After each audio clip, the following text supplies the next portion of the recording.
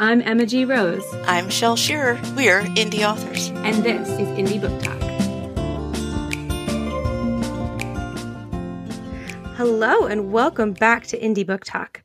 We have a history-making guest, I think it's fair to say, with us today. Owen Keenan is the co-founder of the Legacy Project, which we'll talk about. He's also recently authored a book, LGBTQ plus icons, with David Sisko doing the visuals for that book. And we are just super excited. I'm super excited to have you on the show. Owen, thank you so much for being here. Thank you for having me. I'm really excited to be here. So the first question that I just want to cover for those who don't know, can you tell us a little bit about the Legacy Project? Sure. We're a LGBTQ history and education organization. Basically, what we're doing is reclaiming LGBTQ history that's been redacted from history or just not been celebrated. So what we're doing is bringing that to light and celebrating it. We've had 50 bronze plaques on the pylons of North Halsted Street in Chicago, and each of those commemorate an LGBTQ person from history. And the Legacy Project next month celebrates 10 years. That's amazing.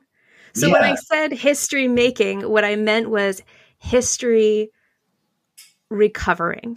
That's a nice way. It feels a lot like archaeology in a way. Yeah. Because you're sort of uncovering a history as much as...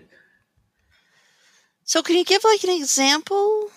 Well, I mean, just throughout history, so many times the church or academia or the government or families, if someone has been LGBTQ, will just sort of take that out of the whole equation.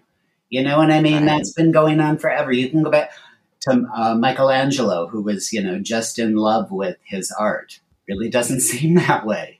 Things like that, where it's just it's just not been presented. All it's really doing is putting a different filter on history and sort of celebrating that part of it and allowing LGBTQ stories to be part of the bigger story. That's all this is, really. Mm-hmm. Now, is the LGBTQ plus icons book part of that Legacy Project, or is this a separate project?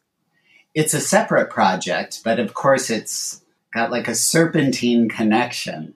I worked at Unabridged Bookstore here in Chicago. Yay, independent bookstores. For a long time.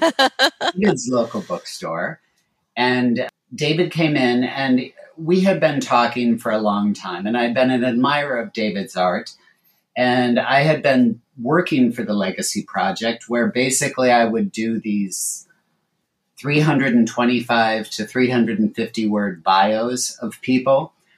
And we were talking about doing a book like that or something like that. And then it had to have been, I swear, the next weekend, David went to Saugatuck, Michigan, and ran into someone who wanted to do a history exhibit at the museum there and wanted 26 portraits of LGBTQ people in history. So what happened was then I did the little bios to go along with them because we'd just been talking about this. And David had already been working a bit with Trope Publishing, the publisher, doing a book on science, the same sort of book except with young scientists. And when they saw that at Trope, this display, they said, that needs to be a book. So it was full speed ahead, and the book sort of came out of all that connection. Nice. It's kind of connected with the Legacy Project because now David is doing portraits for the Legacy Project too. So it's very kind of, part of Legacy Project is working with an education initiative to try to get lesson plans for schools together. And so to try to make the lesson plans more engaging, David works with his art to, make the images friendly and fun. Are you getting good response from the school systems and hasn't changing started yet. It's all happening. Okay. Yeah. Cool. Well, fingers crossed you get a good response that people will take that on.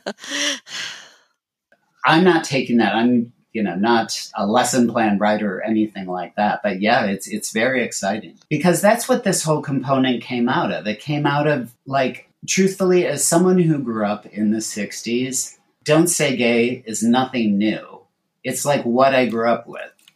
It's like just when you're told a story, imagine how you would feel if you were just not mentioned in the story. It's really dehumanizing in a way. So one of the things, and especially that was compensated with AIDS, the AIDS years as well, because I would just see so much history kind of gone. And so that sort of the importance of celebrating our history sort of never became more important. And that's another thing I love about this book is David's images so capture the celebratory nature of what this is all about. I mean, when people tell me that, history is dry and boring, I'm always like, you've got to be studying the wrong kind of history because you can find a topic. If you find the right topic that interests you, it's not. It's time travel. It's like a doorway into a whole different world. I want to see one of these pictures. Oh, the David pictures?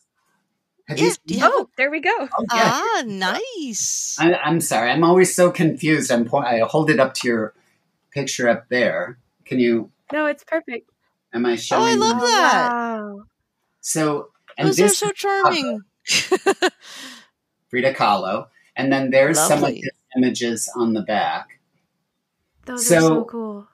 They're beautiful. They're beautiful. Yeah. One of the things that David was so excited about with working with Trope is how vibrant the colors were, how much attention was paid to that. Because with having, for example, a red cover, it was very much like it's a perfect red, but red can go off very easily, Yeah, and getting printing right takes a lot. As we, especially small press and indie authors, know that you can really be let down by printing, and variation that can seem really small suddenly becomes very big when it's printed across an entire book and you're holding it in your hand. Oh, sure. And part of it is I can imagine that would only be heightened if you were an artist, and it'd have your art, but especially because his art is so based on color that was especially important. Yeah. But I would have loved to see it in person, the display at the museum in person. That would have been really cool. I wish I had. It's still there. No, it's still there. Is it? Okay. Yes, we're gonna get tickets. You've been held over. Yes. We're gonna have to fly out there. Road trip. Field trip. Where are you? Where are I'm you? in Maine. And I'm in Virginia. Shelley is in Virginia. What? So it would be a bit of a haul, but I think we can make it work. So is the book just those first initial portraits that were from the display, or were more added for the book? This is 50 altogether. And we wanted to choose a very diverse representation we just wanted everyone represented, all sorts of diversity. But then also we wanted, since these were all people in the arts, I was really concerned that there would be artistic balance too, so that we have as many I have a lot of dancers and visual artists and fashion designers, and basically that every sort of art would be represented. So if someone is looking at this book saying, I want to learn more about, I'm studying to be a dancer, and this person could be someone I'd want to study. So there's someone hopefully that resonates with everyone. Hopefully now, more. Who's the one that really resonated with you when you were writing it? Is there one or two that you said, oh, this one, I'm really excited to write this one? I've done a lot of them for Legacy Project, and I'm really excited to do all of them. I really am. These bios are 225 to 275 words. So what you're trying to do is tell the person's story and do it in a like compelling narrative. So it's, I really mean that when I say it's like this fun sort of challenge. That's a good time. But I am constantly like just every time I go back and start redoing these, I have new favorites all the time. From this, I'm really excited to have a lot of people that maybe didn't get as much play as other people. I think when David and I decided to do this book, we wanted to include people like Danny Sotomayor and Chavela Vargas and Lee Bowery and a lot of people that aren't just the usual suspects kind of thing. And I wanted to have everyone be posthumous. That was the other thing I wanted them. I wanted them all to be kind of historic. I really liked doing the bio of Danny Sotomayor, who is in this book, who was a friend of mine.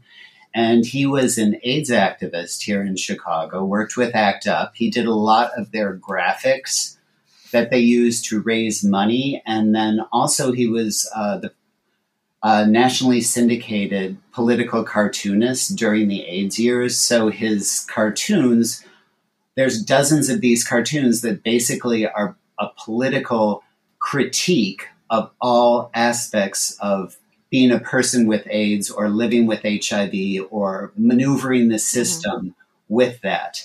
Personally, the people I'm always inspired by I really am inspired by people who blend their art with activism.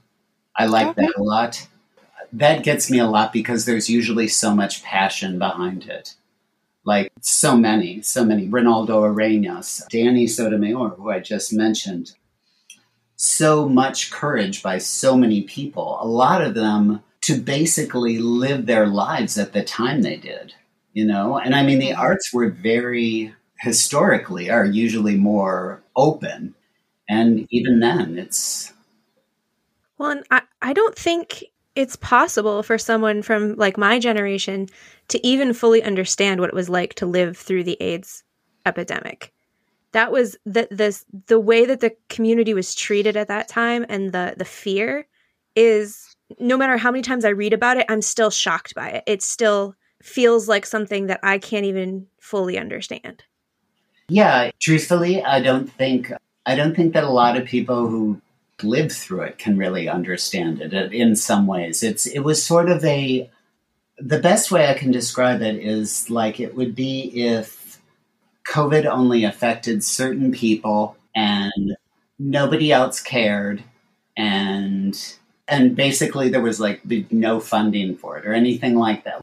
And not only that, but there was this leeway too to almost make it like it was acceptable to have it be part of humor, like on late night, you know. And I mean, really, it's things like that. So I think the thing that it did was that it really solidified the community, brought the community together, made us realize that nobody hands us anything. We have to fight for what we get. Just because gay liberation has happened has not changed a lot of things in some ways. And I think today that's what scares a lot of older LGBTQ people with the Don't Say Gay bill. It's not trying to put somebody back in the closet or keep them in the closet. It's putting them back on the closet, and it's putting a padlock on the closet. It's terrifying. To be an older person too, an older LGBTQ person, it also is really like, it makes you feel like you've let the future down in a way too, because you're just like, wow, that's where it is. You know what I mean? Where I'm sure there's so many other groups that feel the same way, I'm sure, but it's just the sort of thing where, anyway, I didn't mean to bring the conversation down. No, I don't think you're letting anyone down. Go. I think this book is a celebration. This collaboration is a celebration, and it's really exciting and beautiful to see. Is this your first book? No, I've done several books. I've done a lot of fiction, nonfiction. I've done a lot of LGBTQ history. My focus on my LGBTQ history outside of the Legacy Project has always been more fragile history, meaning the history that's in people's memories. So I tend to do Okay. I've been working on one for a while now about the Belmont Rocks, which was a queer space here in Chicago from probably the early 1960s through the time they were demolished in 2003. And it's the site recently, it's been, the ribbon cutting was in June for AIDS Garden Chicago and the site of the Belmont Rocks. But I like a lot of that history that has a real risk of sort of slipping through the cracks. And the important thing with that is that it's not only the history that's being lost, it's the whole lifestyle that's being lost too. It's just like going back to AIDS again. It's part of it is showing that this world and these people who were part of this world were more than like an AIDS statistic. You know, it's that there was like this whole vibrant world, and these people were a lot more than just tragic. So that's been a big part of it, of my historic focus, has been sort of to celebrate the history, the oral history that's in people's memories, that's not headline making, that's just going to kind of could easily slip through the cracks. So that would be your next one that you're putting out, is the Belmont Rocks one? I've been trying to do, right now I have a Facebook page that's called A Place for Us, LGBTQ Life at the Belmont Rocks. And that's kind of a repository now for all the pictures and different stories. The problem is this place was such a visual celebration that these pictures have to be in color, which publishing wise is like, you know, here's my gift to the community. It's a $300 book. Yeah, it's exactly. So now I'm working on tiptoeing through that grant territory, whatever, kind of trying to figure out, because it seems like something that could easily happen that way. I just am not that familiar with it. So if anyone listening has a chunk of change that they want to drop on a really important project, I am so easy to work keep with. history alive, to help people remember where they came from, to make sure that these things aren't lost, you know, maybe give Owen a call. Or at least help him work through some grants, you know, anything. Or fill out the grant for me. There you go. Yeah. That's my stumbling block. Any grant writers out there want to jump in? That's great. So if these wealthy investors and grant writers want to get in touch with you, where can they find you on the internet? I'm on Facebook, Owen Keenan on Facebook. I'm Owen Keenan on Instagram. Instagram actually has a lot of my history work that isn't book oriented, but the book with David sort of just all that sort of just picking up now. So that's exciting. But my history work really coincides with the LGBTQ plus icons in the arts in that I really want to show that history is fun. And David's portraits work so well with that because it's this great thing we can celebrate. You know, it's this great thing we should be proud of. And I just hate that it's seen as something that's not fun or exciting. Well, anyone who's seen this book knows that it's fun because there's no other word I can use to describe those portraits. Vibrant fun. Yeah. So if you are out there listening and not watching the video version of this, definitely go check out this book. If you did see the video version, you've probably already gone to check out the book because as soon as he held it up, you wanted more.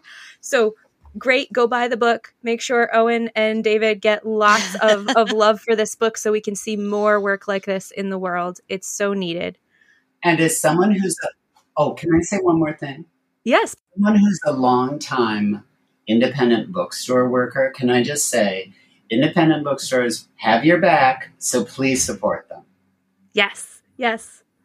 Go to your local indie and order 3 copies and then hand out 2 to your friends. Thank you so much for being here, Owen. It was a pleasure talking to you, and I hope everyone goes out and buys your book right now. Thank you so much for having me on. Have a nice night.